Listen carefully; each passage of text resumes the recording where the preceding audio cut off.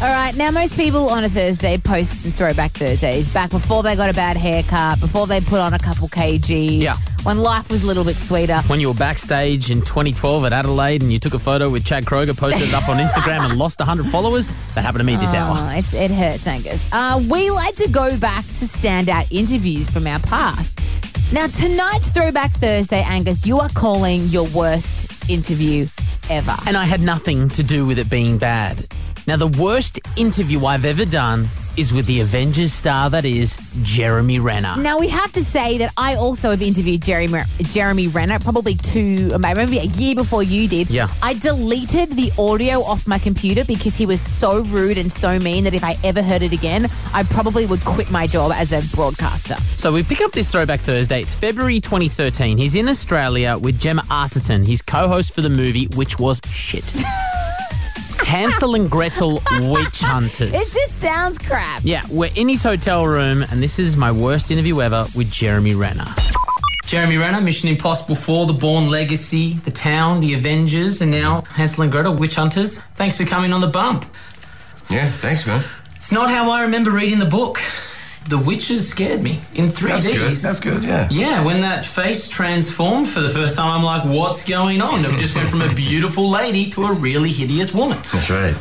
He gave you a bit of a giggle. He said, that's right. I don't think that sounds too bad. So I had eye contact with Jeremy at this point of the interview, right? Yeah. He's looking at me in the eyes. Well, most people, when you interview them, do give you eye contact for the whole, 15 minutes. But I understand that Gemma Arterton is a beautiful woman. Google her if you don't know who she is. But he spent the rest of the interview looking at her side profile, because she was making eye contact like a polite person, twirling her hair and rolling his eyes at every question that I did. You guys are doing the worldwide promotion for the film. That's why you're in Australia at the moment, doing the red carpet in Sydney tonight. That's right. How's the reactions been from the fans so far? Wow. That's awful. It's kind of creepy. What do you mean, what's awful? What is he... He what is called me talking creepy about? because Gemma started brushing a hair off her chest, like her boob. And I looked at her doing that, and then he kind of pointed at me and then pointed at the boob and was like, oh, look at this creepy guy. Nah. Yeah, it was so bad. He sounds drunk to me. He's like... Don't give him an excuse for being a dick. All right, so this is Jeremy Renner, the worst interview I've ever done. Is there more? Yeah, this is, I think, the worst part. I had a whole bunch of questions in front of me, right? Like I did some preparation for the interview. And he was such an asshole, I just dot pointed every question and threw anything at him to see what his answer was. There's more silence here than there are questions. Do you guys feel that you would be more equipped now if there was a witch apocalypse? No, man. What the hell? I don't believe in witches. I don't believe in them.